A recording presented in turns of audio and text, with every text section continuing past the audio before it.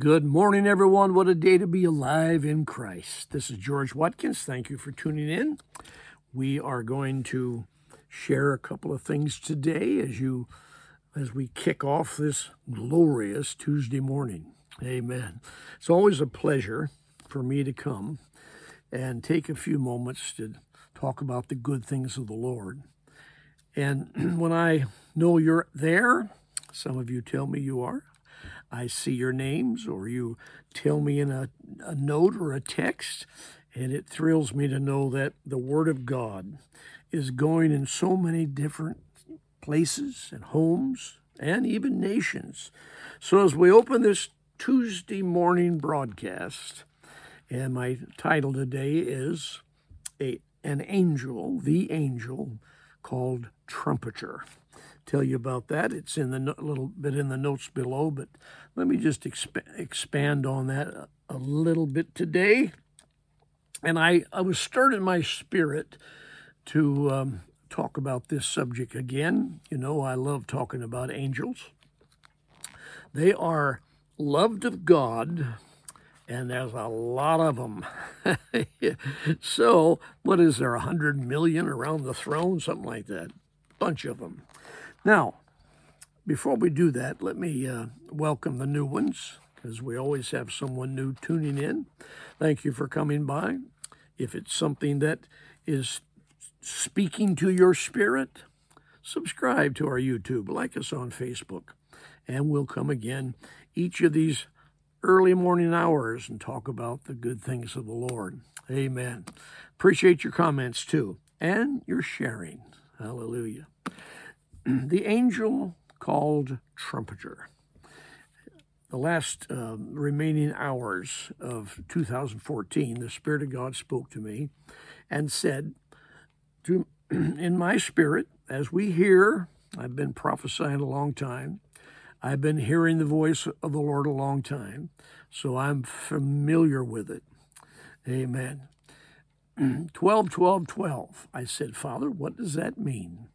He said, I'm going to introduce you in the year of 2015 to 12 angels, 12 keys that will be given, that will release in your personal walk some things that you've been crying or praying for, crying out for, not just weeping over, but crying out for, and 12 miracles. Now,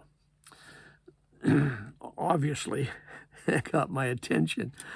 I didn't resist at all, because I have had a long track record in my own personal journey of encountering angels. But this was something different. This was programmed by the Spirit of God, giving me an advance warning to do what? To open my spirit to what the Spirit of God spoke to me about. One of the things that we miss it in, and I say we, we've all done it, is that something is said by the Spirit or something is prophesied, and we may say, well, show me, and I'll believe. Instead of what Mary said was, let it be unto me according to thy word. Years ago, I learned to say the Mary quotation rather than the Zacharias quotation. How could that be? And he was silenced for 9 months, couldn't speak. So when God spoke to me about that, within just a few hours after that, as the year came around, I began to encounter a series of different angels that came each month. And I spent some time with each of them and having downloads of information, revelation, insight of why they came, what they were doing in my life, how they worked with me, and supported what I was doing, and so forth. Now, the month of August, a trumpeter, an angel came named Trumpeter, and his job, his duty, his main responsibility was to blow the trumpet into when I prophesied, he would blow his trumpet, and that would penetrate that prophecy into their spirits. Well, there's a lot of references in the Testaments about trumpets, isn't there? Matter of fact, a trumpet's going to sound before the coming of the Lord. Now, what do trumpets represent in our history? If you know the military any, you know that it can give battle commands, can't it? It can call charge, it can call retreat. It even wakes them up in the morning so they don't oversleep and find themselves in trouble. So the trumpet in our history, before the electronic things, was a signal, an encouragement, a direction. Hey, I'm still here. The trumpet sounding, so people would know that the army was still in focus, or force rather. So this whole trumpet thing, of course, I've meditated, I've wrestled with some things, I've talked to the Lord about it, and I've even, believe it or not, studied the Word of God about these encounters. There is I get a kick out of, we've got a coffee outfit up here in the Northwest called the Dutch Brothers. I think that's cool because one of the two of the men that have been very encouraging and a super voice to the body of Christ in the last years are the Dutch brothers. Well, I should say that Tim Sheets and Dutch Sheets are tremendous prophets of God. And Tim Sheets, pastors in Ohio, he has written a book called The Angel Armies, one of the most definitive books on the description, the purpose, all the function, all the sections and realms and so forth. If you haven't heard about it, I really recommend it to you. The Angel Armies by Tim Sheets. I've got a copy of it here. I don't know if it comes through very well, but I have been perusing this and enjoying some things, some teaching, some revelation from these different men of God, and Tim Sheets is certainly one of those. So, back to this trumpeter guy, Angel. Why would God need me to know something like that? Why would God need you to know something like that? Why does revelation come in any of our spiritual development? It's for the purpose of going forward. We need the tools to do the job God's called us to do. I would imagine, if you're like me, that you're really happy that you learned about and had a revelation of the baptism and the gifts of the Spirit and the glossolalia and tongues of interpretation and prophecy and all those wonderful things that we include into that term, Spirit-filled life. Now, I don't know what Christianity would be like without understanding how to go into those realms, how to function, how to have those tools in our tool bag. Well, do you suspect, I do, I can imagine, that there's some more tools we haven't discovered?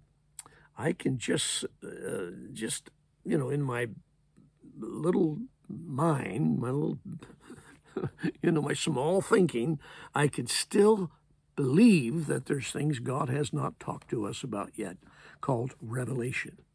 And this whole idea, this whole world of angels, this whole subject of angels, that's a better description, has been so covered over or either ignored or feared. Matter of fact, some of the biggest resistance I've gotten in the last 7 years, when I talk about these encounters, is from the body of Christ. People that aren't religious or haven't been steeped in some kind of crazy teaching about it's illegal to talk to angels. They open their spirit, they open their heart. Even unbelievers are drawn to the spiritual side of Christianity. Now, do I worship angels? Look, I talk to my dog every day, and I don't worship it. I talk to the mailman. I have not bowed down to him one time. There's a lot of things people we talk to that we don't worship. Talking to angels is like talking to the carpenter. You call up someone, you want your porch fixed. It's fallen down. Carpenter comes over, you don't talk to him. You ignore him. You walk around him. You leave, leave town. Good luck on how it's going to work out. Why? Because you didn't communicate to the person that came to work with you and to help you out. So the scriptures tell us in the book of Hebrews that the angels have been given to fortify, guard, work with, and protect, and so forth, those who are heirs of salvation. Wow, that tells me that when God sends a messenger into my life with a message, I can ask questions. And in this encounter I'm talking to you about today, I did. And the angel that came spent a month with me, and in that month I was able to ask questions. It's interesting that we can believe that God would speak to us about a prophecy. In other words, if you're a prophet or you prophesy or you have tongues and interpretation, you believe that what you say is from the Lord to help someone or to encourage someone. The simple gift of prophecy is encouragement and edification and comfort, isn't it? We don't send everybody off to Africa to be a missionary. That'd be a different type of a prophet. But simple prophecy is we're speaking what we're hearing and we say it out. Now, we believe that. We believe we can hear the voice of the Lord. Does God come and speak to you, or is that an angelic messenger? Is it the Holy Ghost, or is it an angelic messenger? Those are questions I like to ask. Now, the Holy Spirit certainly is the energy, because it is the Spirit of God that is the Holy Spirit. If you understand the Trinity, tell me about it, because it is so intertwined. You can't separate it. It's so wonderful. Now, we say the Holy Spirit spoke to me, but the angels of the Lord are messengers sent from the Father with messages. Often when we're praying for the sick, it's a healing angel that's ministering with us. When we lay hands on the sick, a healing angel moves in with us and delivers healing. Often someone will say, I saw angels walking with you. As I'm walking or ministering up in the front somewhere, someone will say that it's been repeated over the years. So I don't take that lightly. It's a wonderful thing, but we need to remember that this encounter with the Spirit of God is not just, with the big three. Somehow in my years of early understanding, we thought, well, there's God the Father, God the Son, God the Holy Ghost, and that's the big three. We know angels are around at Christmas, and we know that they were at the manger, but could they be in our life? Absolutely. Now, why would this be something that I needed to bring up today?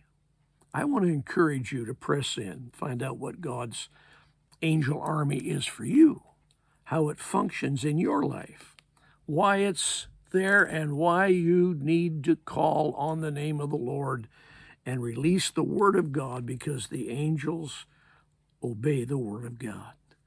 When you speak God's word, the angels of the Lord understand that language.